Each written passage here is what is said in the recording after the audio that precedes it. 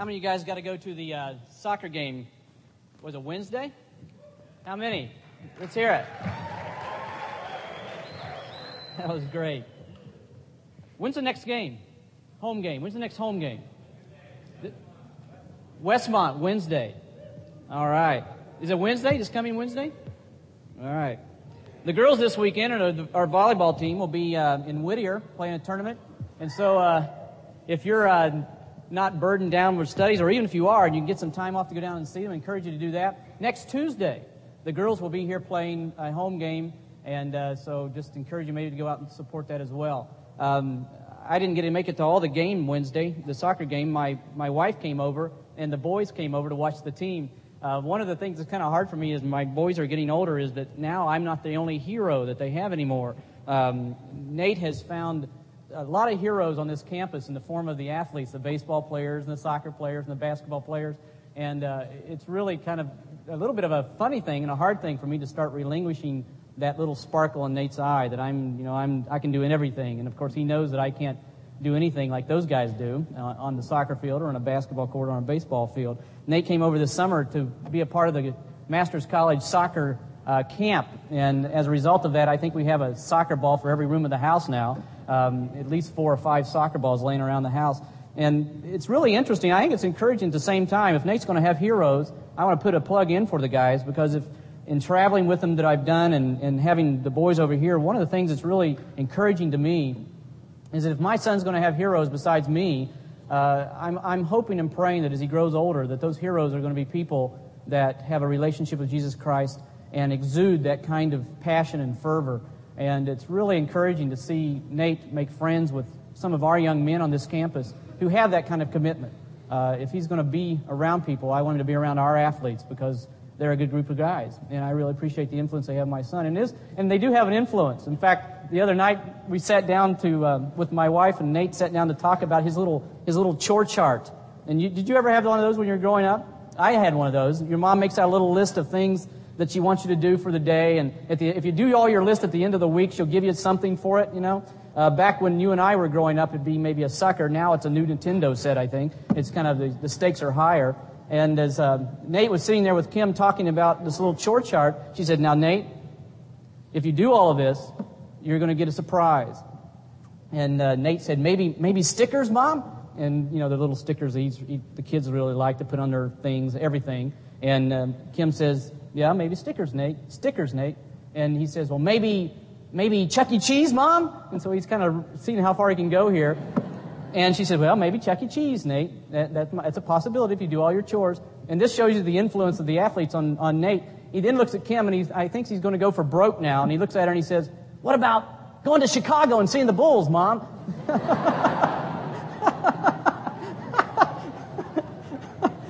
Couldn't believe it. 5-year-old. Yeah, you do your chores, we're going to fly to Chicago, right? Why didn't we think of that? 2-for-1 ticket. We can do it. Open your Bible this morning as we look at the distinctive of the Masters College called personal discipleship. And what I'd like you to do is turn in your text to a very familiar passage, one that if you've ever heard any messages on discipleship or read any books on the subject, this is certainly going to be one of the passages the writer or communicator dealt with, and that is Luke chapter 14. And we'll begin in verses 25 through 30 and to the end of the chapter as I read them. And if you'll follow along in whatever version of the Bible that you happen to have with you this morning. I'll read and you'll follow. I'm using an NIV, and so whichever version you're using, try to stay up with me here. Luke chapter 14, verse 25. Large crowds were traveling with Jesus, and turning to them, he said, "If anyone comes to me and does not hate his father and mother, his wife and children, his brothers and sisters, yes, even his own life, he cannot be my disciple. And anyone who does not carry his cross and follow me cannot be my disciple. Suppose one of you wants to build a tower. Will he not first sit down and estimate the cost to see if he has enough money to complete it? For if he lays the foundation and is not able to finish it, everyone who sees it will ridicule him." Verse 30. Saying, "This fellow began to build and was not able to finish." Or suppose a king is about to go to war against another king. Will he not first sit down and consider whether he is able with 10,000 men to oppose the one coming against him with 20,000? If he is not able, he will send a delegation while the other is still a long way off and will ask for terms of peace. In the same way, Christ says, any one of you who does not give up everything he has cannot be my disciple. Verse 34, so salt is good, but if it loses its saltiness, how can it be made salty again? It is fit neither for the soil nor for the manure pile. It is thrown out. He who has ears to hear, let him hear. Let's pause and pray for just a moment. Father, it is our desire in the next few minutes that we have here in chapel to turn our hearts and minds towards you. This morning we are looking together at a subject that is very much at the core of who we are at the Master's College. It is our desire as an administrative team to bring people on board that are committed to seeing Christ transform people's lives because of the one-on-one involvement that they have in the students' lives and in each other's lives as staff and faculty. And Lord, what a joy it is to be a part of an institution where we are surrounded with people who are committed to that and surrounded by students who desire that and who are part of that process as well. And Lord, in the next few minutes, I just pray that we would possibly learn more about what it means to be involved in a meaningful spiritual relationship. Lord, challenge us with your word. Challenge us through the voice of your Spirit. In Christ's name we pray. Amen. A little boy was accustomed to going to school every week and just about every day carrying some sort of note from Mommy. It seemed that this little boy in his elementary school had a lot of trouble meeting the expectations that the teacher in the school placed upon him. And it would seem like to the teacher anyway that every day he would be bringing with him some sort of excuse note. If it was a plan for the class to go on some sort of field trip or excursion, the little boy would bring an excuse note from Mommy that says, please let little Johnny out of the responsibility to go on the field trip today. If the class was going to be running the 600-yard dash, which they do in elementary school for the President's Fitness Program, then little Johnny would bring a little note from Mommy again saying, please let him out of having to run the 600-yard dash. And when it was time for him to be involved in physical education class, he would bring a note for that. It seemed like to the teacher that this little boy knew nothing other than what it means to be excused out of things. And one day she gave the students an assignment, and she told them, what I would like you to do tomorrow is I would like for you to bring your birth certificates. And we're going to talk about the things that are found on a birth certificate, sort of kind of a show and tell thing in class. And you've been a part of that, I've been a part of that, and so the teacher did that, thought it would be sort of a creative thing to do. And so all the students in the class brought their birth certificates except little Johnny again. He had forgotten his.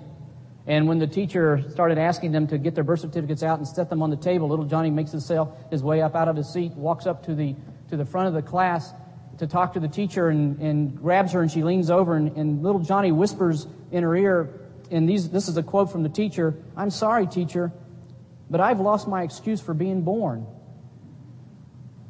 Now, in a way, that's a little funny and a little comical. You think, well, the kid is so confused that he even thinks a birth certificate's an excuse. But I think in the words of that little child, there is some sense, a reflection of the world that you and I live in. I think that we are surrounded by a people and by a culture that has lost its excuse for being born. In other words, we are living among a group of people that do not understand the purpose and meaning in life. And aimlessness and meaninglessness and purposelessness is so much a part of what we see around us in the world without Jesus Christ. In fact, it's pervasive. It's seen in literature. In the study for this message, I came across a play by a man named John Osborne, and the title of the play is Look Back in Anger. And in that, he has a hero that is called Jimmy, and Jimmy is the person that is kind of the deliverer of the society, and he turns on society and sort of rebukes it at one point. And these are the words that John Osborne gives to Jimmy. Jimmy says, there are no more brave and big causes left anymore. And I think that is sort of the sentiment of the hour, is that there really seems to be a loss of ultimate purpose and ultimate meaning in life. And there seems to be a scurrying about in a kind of a panicked fashion, trying to come up with some sort of sense and meaning of why we're here. It's also, I think, this issue of a lack of meaning in life is what fills our psychotherapist's office with appointments. Another book that I came across by Carl, and if you're in behavioral studies, I'm sorry for mispronouncing his last name. I always get this mixed up, whether it's Young, or Jung, or whatever it is. But in one of his books, The Practice of Psychotherapy, he says this, and I quote, "1/3 of all the cases that come to me are not suffering from any type of clinically definable neurosis, but simply from the aimlessness and meaninglessness of life." In fact, he goes on to say in this same section in the book that I would not object to saying that purposelessness is the neurosis of our day. And whether or not you agree totally with Carl Jung or not, I think you would have to agree with his words here, and that is that we are surrounded by people who are confused about what is meaning. Why are we here? What are we supposed to be using our lives to do? Another thing that I think reveals this aimlessness is in the movies that are coming out right now. There seems to be a real fad, a real trend in Hollywood by the writers and the producers and the directors to put before you and I movies that really are, I would say, have as their theme the escape from meaninglessness. And there's a whole bunch of those movies that have come out. Movies such as this summer called The Doctor and Regarding Henry. And I even think the movie that probably a lot of you saw that received so many awards, and that is Dances with Wolves, and one of Costner's other films, The Field of Dreams. I think all of these movies, at the very foundation of what they're trying to tell you and me, is that there is meaning in life, but the meaning isn't what we thought it was, it's somewhere else. And as you sit down and really look at what those films are saying, what the people are doing, that's exactly what is happening. What is happening is that there are people in the film that have thought they found meaning in something, and they have pursued it all their lives, they've given themselves to it fully, and only to come up empty. Well, not to be frustrated, Hollywood is not saying, well, there is no meaning, but rather there is meaning somewhere else. And so they direct us in another pursuit. And so I think it's found in movies as well. I also think it's something that is seen in the political movements of our era. In 1914, when Lenin went to Russia, he had an estimated 40,000 followers.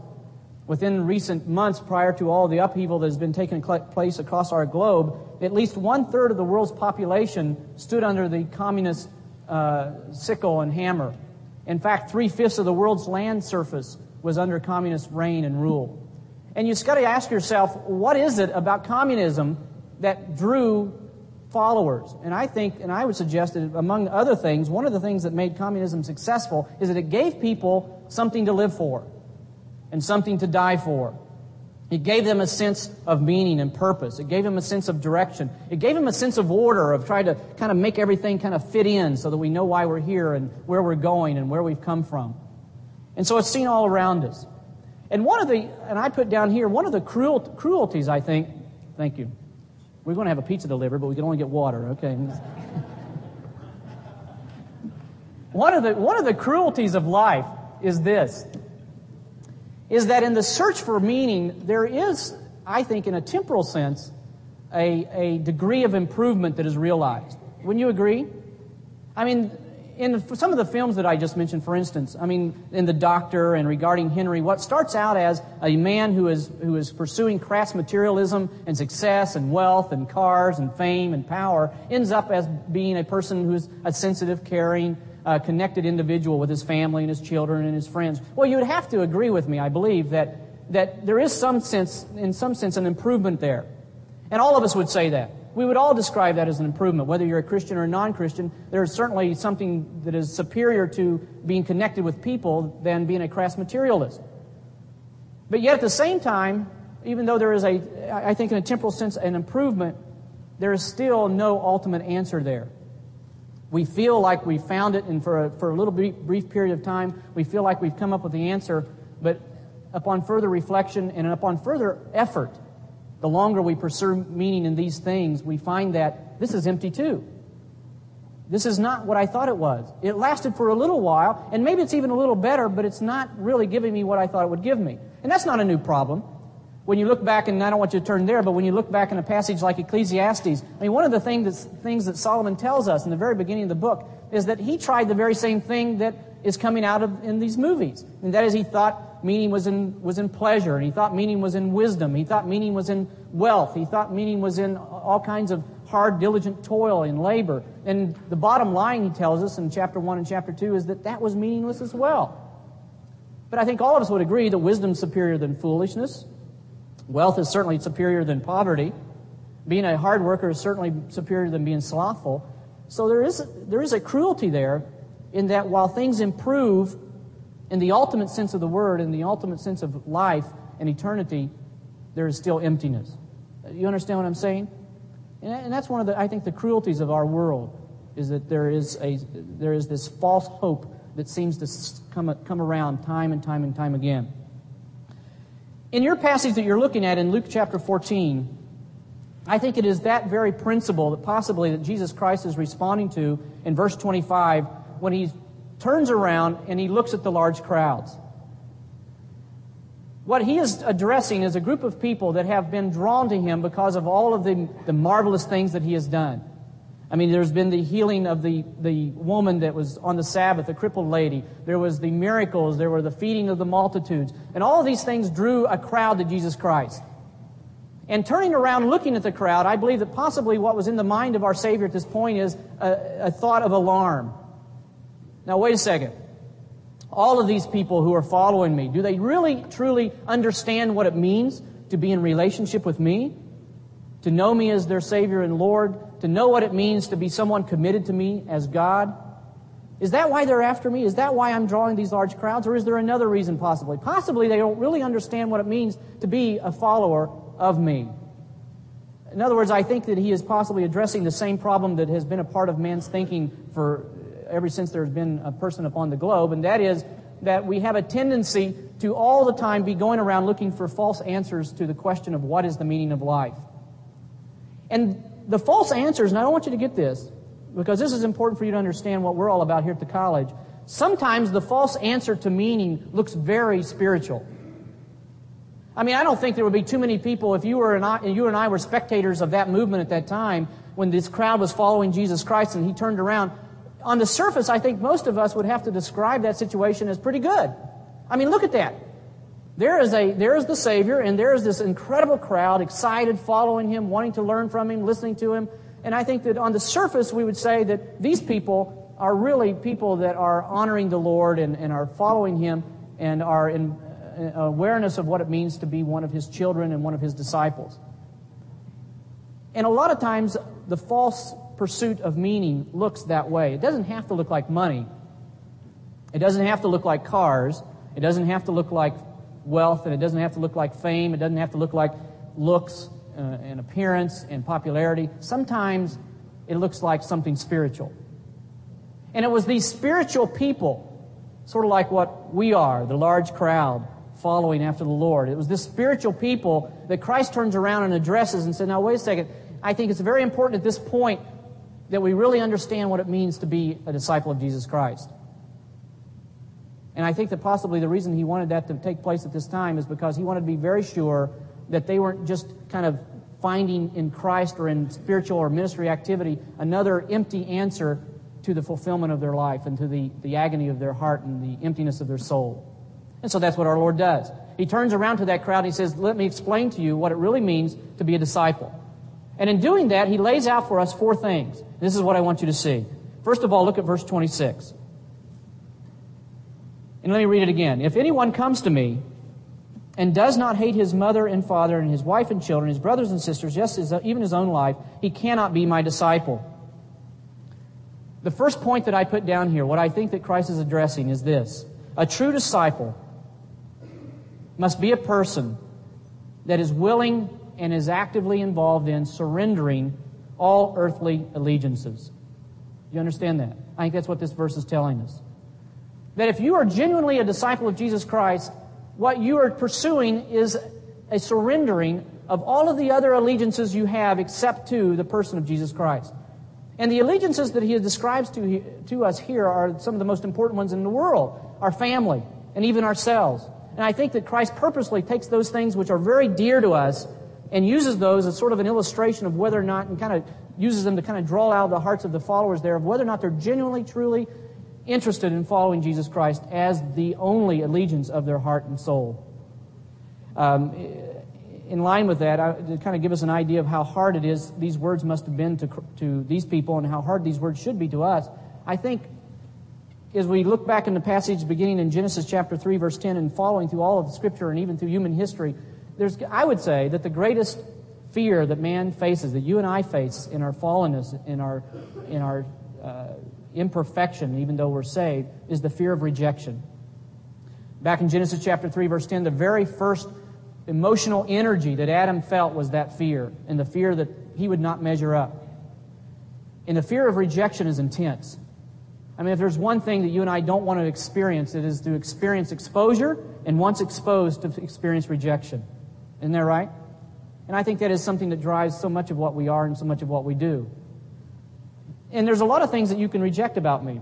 I mean, you can reject something that is kind of extracurricular to who I am. I mean, you can reject my glasses and say, Dave, I don't think I like those glasses.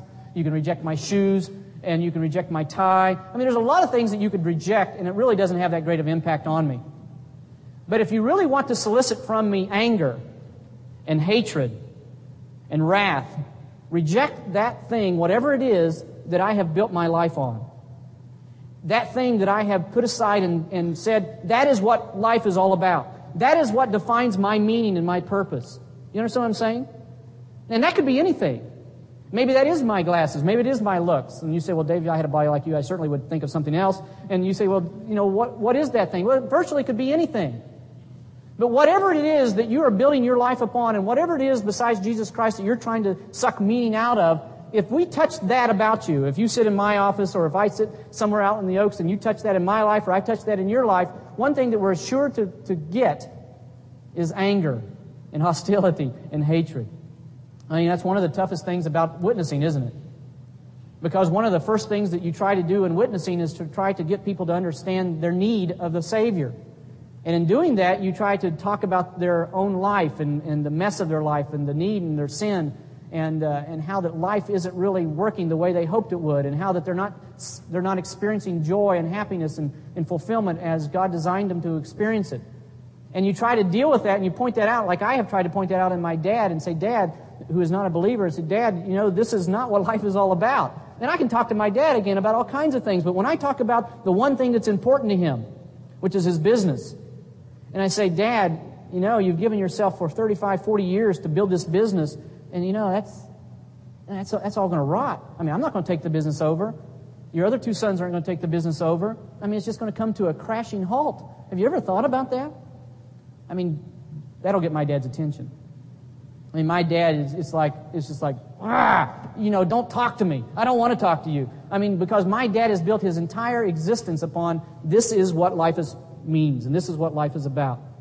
And so when Christ talks about allegiance to earthly things, I don't think it's just anything that he's talking about. I think he purposely picks out things that you and I would possibly be likely to build meaning on and purpose on. And what Christ is wanting us to catch and wanting us to understand is, wait a second, if you're truly a disciple, if you're really someone who understands what it means to be a follower of me, then you're a person who understands that meaning doesn't come from anything outside of me. And one of the ways for us to see that in you is to touch whatever it is that is functioning for you, that functions that way for you in your life. And I think that was what Christ meant by his words in John chapter 15. In John chapter 15, and again, don't turn there, but in verses 18 and 19, he says, if the world hates you, keep in mind it hated me. If you belong to the world, note those terms. If you belong to the world, it would love you as its own. In other words, Christ says, well, wait a second. You're not going to have any hatred and wrath coming to you from the world if it feels like you belong to it and it owns you. And what he's talking about there is I think that you and the world sort of reflect each other's commitment to what life is all about and its meaning and purpose. And as long as you're comfortable with that, and as long as you leave the world comfortable with their understanding of what meaning is, you're okay. But as soon as you touch that and say meaning is in something, as in a person called Jesus Christ, the world will hate you because it will start recognizing you as someone that is not one of them. You understand that? I think that was what Christ was talking about here. First of all, a true disciple is someone who understands that you must surrender all earthly allegiances. In parenting, there's a lot of tough things about parenting, and I didn't really have parents who modeled good parenting before me, and so I'm failing all the time. I'm making messes all the time. Well, one of the things that really was a hard thing for me was trying to deal with Nate and his security blanket. He was kind of like, is it Lionel in Peanuts that has a little blanket that he carries around? Well, that was Nate. And I never had anything like that. And I didn't know what to do about that. And we did all kinds of creative things to get Nate separated from his blanket. I mean, the guy, and if you've ever been around a child who's had this type of thing in their life, you know that the blanket starts smelling. And I mean, it stinks, it looks dirty, it's embarrassing. It kind of, I mean, he carries it everywhere. You go into a restaurant, he's got this old stinky blanket that he's been sucking on. He's got all this, all this saliva, it's just a terrible thing. And we tried to come up with all kinds of things. We tried to convince him that we should give it to Goodwill and to help the kids in Bangladesh.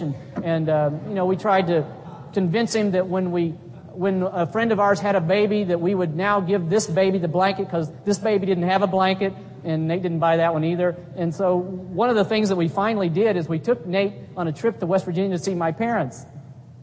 And part of the strategy behind this entire plane trip was to separate Nate from his blanket.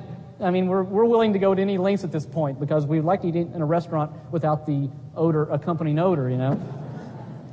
And so we get to West Virginia, and we purposefully make the departure very hurried and kind of confusing, so that we're all kind of going around, running around, getting our things, and kind of hoping that Nate would be sort of disheveled. And all the time, my mom has got his blanket folded and put into a dresser out of sight. And we think, well, this is going to work. We're going to get this thing away from him. We're going to trick him. And so we got on the plane. Nate all of a sudden realizes, I have not got my blanket. And what we thought was just a wonderful idea for the next 6 hours was utter hell. I mean, on this plane, it was misery. Because I don't know if you've ever been with a crying child on a plane, on a packed plane, but if there's one thing that I think definitely deserves purgatory, it is that. I mean, and that was our child, and it's so embarrassing and so irritating. And Nate, for 6 hours, I want my blanket! And of course, the stewardess are so kind. They're bringing him everything, They're bringing him pillows, they're bringing him other blankets, they're bringing him crayons. She even asked me if we wanted to give him a bourbon, get him to sleep, do anything. We're desperate. And the reason that we're so desperate is because that was Nate's, exactly as it says, that was his security. And boy, I mean, when Nate went to sleep, when he walked around, when he went to meet new friends, that gave him something that was secure and familiar, and kind of gave him a little bit of, boy, this is good. I can stand anything if I just have this. You take that away though, and you've got problems. And that's exactly what I think that Christ is trying to say is, look, if you're truly a disciple of mine, you can't build your life on anything or anybody other than your allegiance to me and your relationship with me. That's number one. That's the first qualification. Number two, look at verse 27 in Luke chapter 14. The second thing that Christ does in his description of what it means to be a disciple in verse 27, and anyone who does not carry his cross and follow me cannot be my disciple. And there's a lot of interpretations of what it means to carry the cross. And I think that certainly one of the things I think we can all agree on that is a part of this passage and part of this verse is that a disciple must be focused on his ultimate objective, which is heaven and fellowship with Christ, rather than on the comfort and convenience of life now. Right?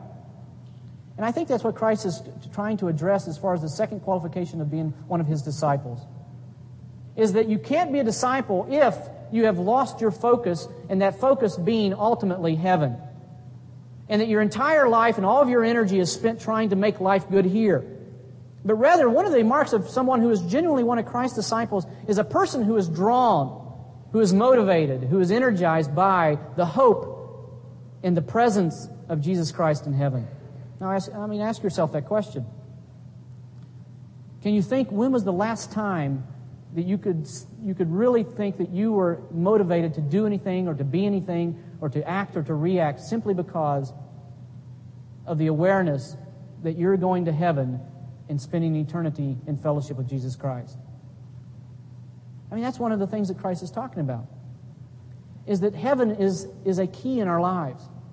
That is the key focus. That is the ultimate objective. That is what it's all about, is being in fellowship with Him. Not making life better here, not seeing this as the ultimate end of what our pursuits are all about, but rather being focused and having our desires focused on being with Jesus and being in eternity with Him. That's one of the earmarks, that's one of the characteristics of one of Christ's disciples. And Paul talks about that all the time in all kinds of different passages in the New Testament. Two of those passages is 2 Corinthians chapter 1. And in that passage, in verse 4, he talks about the troubles of life, the sufferings of life, the distress of life, the hardships of life, the great pressures of life, even to the point in verse 8 he says that I even despaired of life itself. But what kept him going? What kept him doing what he was doing? What kept him trusting God? What kept him in a life of obedience and submission? Well, he tells us in that same passage, and that was that my hope is focused upon the deliverance that will come from God. And I think as you read through that chapter, what you will find in Paul is he's not talking about being delivered now. He's talking about being delivered through resurrection. He's talking about being delivered through transformation into the presence of Jesus Christ. That's what drives me, is wanting to be with our Lord and wanting to spend time with Him and to fellowship with Him and to sup with Him. That's what it means to be a disciple. Another passage where he brings out the same thing is in Romans chapter 8, and I won't read the verses just because of time, but Paul says the exact same thing. In the first verse he says, I consider our present sufferings are not worth comparing with the glory that will be revealed in us. And he goes on and talks about all the groaning and the struggles of life now, but he said, but that's dwarfs in light of the fellowship and the joy and the cherished presence of our Lord and Savior Jesus Christ in heaven. And so the second characteristic, I think, of a disciple is the fact that we have a new focus, and our focus is heaven. Our focus isn't here. It's interesting. I went through the religion periodical guide in our library just to see how many articles have been written on the subject of heaven in recent years. Now that is really instructive, because in the last 10 years there has been an average of only one article per year on the subject of heaven. In fact, one editor, Philip Yancey, writing in Christianity Today, says that he believes that there are at least 3 reasons why heaven no longer is found to be a subject in preaching or in the books or in articles. He said because one of those reasons is the affluence that we are now experiencing. 2 is what he calls creeping paganism into our lifestyles and our worldview. And 3, because our biblical images of what heaven really is have changed. And he goes on to say, listen to this. I thought this was interesting. Christian communicators have a clear responsibility to project a new understanding of heaven into the modern consciousness. If we fail, we forfeit one of faith's greatest features. To people who are trapped in pain, in economic chaos, in hatred and fear, heaven offers wholeness and peace. But then he asked the question, and he says, I can't solve the problem in this one editorial. He said, but why is it evangelicals are not preaching and teaching and writing on heaven? And with 5,000 religious periodicals out there, printing hundreds of thousands of articles a month and a year, why are there only 10 articles for the last 10 years on the subject of heaven? I think that's instructive. I think it shows a decline in our focus. It shows a shift in our focus. We are so comfortable with now. We are so focused on the now and making life good now and having God bless us now that it is kind of toned down and taken the edge off of our desire to be with our Lord. But our Lord is saying, but that's one of the keys, that's one of the earmarks, that's one of the characteristics of being my disciple. That's one of the reasons also, and you're going to hear it in chapel, one of the reasons that in an upcoming chapel series, we've asked John to speak on the subject of heaven, and he'll be doing that very soon. He's going to be doing a 4-part series in chapel. Because I think we believe, and I hope that you believe, that one of the things that should characterize us is our desire and our passion to be with our Lord in heaven. Thirdly, look at verses 28 through 32. The third characteristic of a disciple. Number 1, he has what? A new desire. And that desire is an allegiance to Christ rather than on earthly things. Number 2, he has a new focus. And the focus is on now, it is on heaven. Number 3, he has a new peace. And what Christ does in this passage, and this has been a difficult passage for me to understand as I've read it through the years and read the different commentaries and the different articles on this passage to try to figure out what it is our Lord is trying to say in this passage. And I want to just quickly give you what I think is at least at this point, the interpretation that I think is correct, although I might change next week, but this is one I feel comfortable with this morning. Listen to this. Suppose one of you wants to build a tower. Will he not first sit down and estimate the cost? For if he lays the foundation and is not able to finish it, everyone who sees it will ridicule him. Verse 31, suppose a king is about to go against war against another king and doesn't sit down and consider whether he's able with 10,000 men to oppose the one coming. Now, this is what I think this passage is about. I believe that the builder and the king in this passage is not the disciple. I think that there's a good reason to think that the builder and the king in this passage is Jesus Christ. And if that is true, then the interpretation of the passage would go this way. That our Lord knows that by giving you and I the task and the opportunity to be fellow workers with Him in building His kingdom, that He is obviously opening up Himself to the possibility of failure. I mean, if you and I are involved in it, we're fallen. Failure and frustration and the lack of completion of the task is certainly a possibility. But in order for us to be encouraged by the fact that we are players in the building of the kingdom and we are members who have a significant role to play, this is what I think our Lord is saying in this passage, is that I know as the builder that if the building doesn't get completed, I am the one, it is my glory, it is my Father who stands to be ridiculed. I am the king, and I know that if my kingdom and if my battle against evil and against Satan isn't won, I am the one who stands to face catastrophe. Because it is Christ's mission from His Father to do two things. One, to bring His Father glory, and two, to do that by what? Expanding His kingdom. And if neither one of those things occurs, then who stands to lose the most? Well, it's not us, it's Jesus Christ. And I think what the Lord is saying here is that, wait a second, I'm the builder, and yet I have sat down and I have figured out what it's going to take to complete this project. I am the king, and yet I have sat down and I have figured out what it's going to take to win this battle. And the peace that I think that He is trying to instill into the disciples at this point is this. There is peace from the fact that we know that Jesus Christ is the one who's in control. Christ is the one who is sovereign. God is the one who is sovereign. It is not us. It is not upon our shoulders that God's kingdom is ultimately going to rest. Certainly, in some mysterious way, we have some contribution to make to that. In some mysterious way, there is some way that God will either fail or succeed in that effort according to what we do, but ultimately, in the final outcome, Jesus Christ is the only one who's in control. And I think to the disciples that would be a word of comfort and peace, knowing that this project that God has asked them to join in on and to be a part of is not something that ultimately depends upon them, that our Lord is in control. And then the last thing, look at verses 34 and verse 35. Salt is good, but if it loses its saltiness, how can it be made salty again? If it is fit neither for the soil nor for the manure pile, it is thrown out. As you know, having studied some of biblical history, salt in ancient days, as even in our days, was not found in its pure form. In the area where Christ was addressing these disciples, these followers, salt was generally gathered at the Dead Sea, and it was found around the shores in kind of a white substance. And what the farmer would do is go to the Dead Sea and he'd kind of gather that up. And what he would gather up in this white substance was not only salt, but impurities.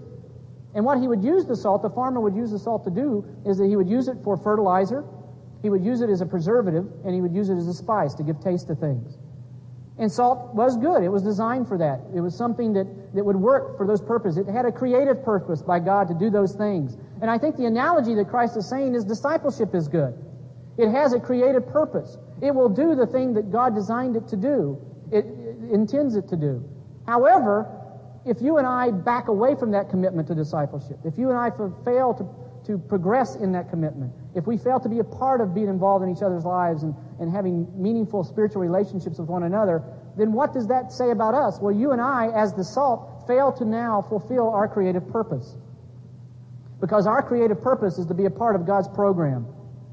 And when we're not involved in each other's lives, when we're not stimulating each other on in godliness and in righteousness and in holiness, then we have failed our very creative purpose. What is at the core of who we are and what God intends us to be. And when that happens, what is the conclusion? It's worthless. And the same thing happened to the salt. Generally, what would happen, the farmer would pile the salt up in some huge heap behind the house.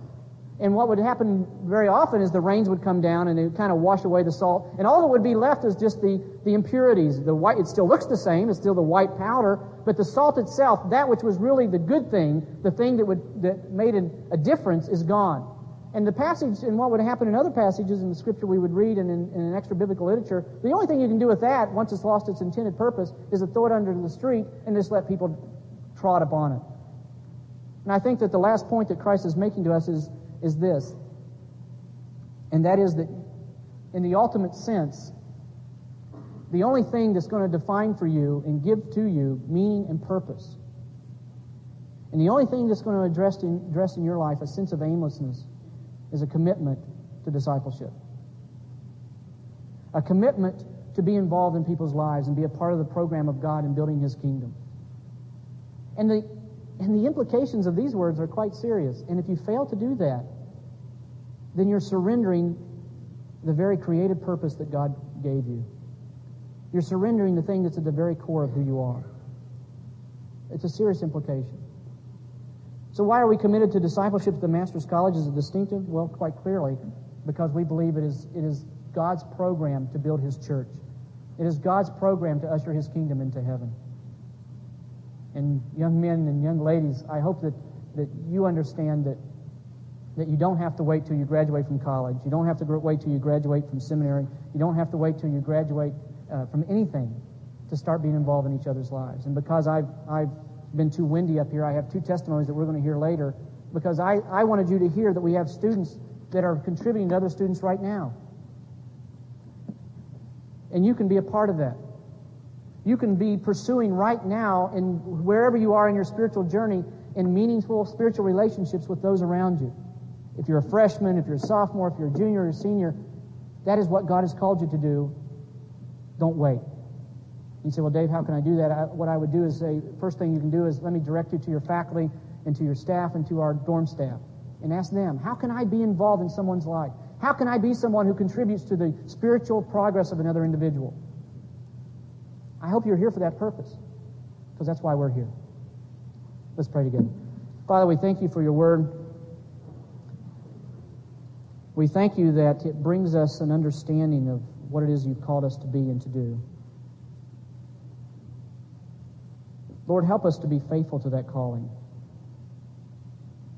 Lord, help us to, even in light of hardship and in the light of disappointment and failure, to not give up and to not persevere and to not remain faithful and trusting in you. Lord, being involved in another person's life in a meaningful way is a difficult thing. It's a hard thing. It's a hard thing for people to be involved in our lives, and it's a hard thing for us to be involved in their lives. But as we've read in this passage, it is the very thing that gives us an understanding of what life's all about. Lord, I pray that there will be young men and young ladies in this room that today will search out a faculty member or a staff member and ask them how they can be a part of this wonderful program. In Christ's name, amen. Thank you very much.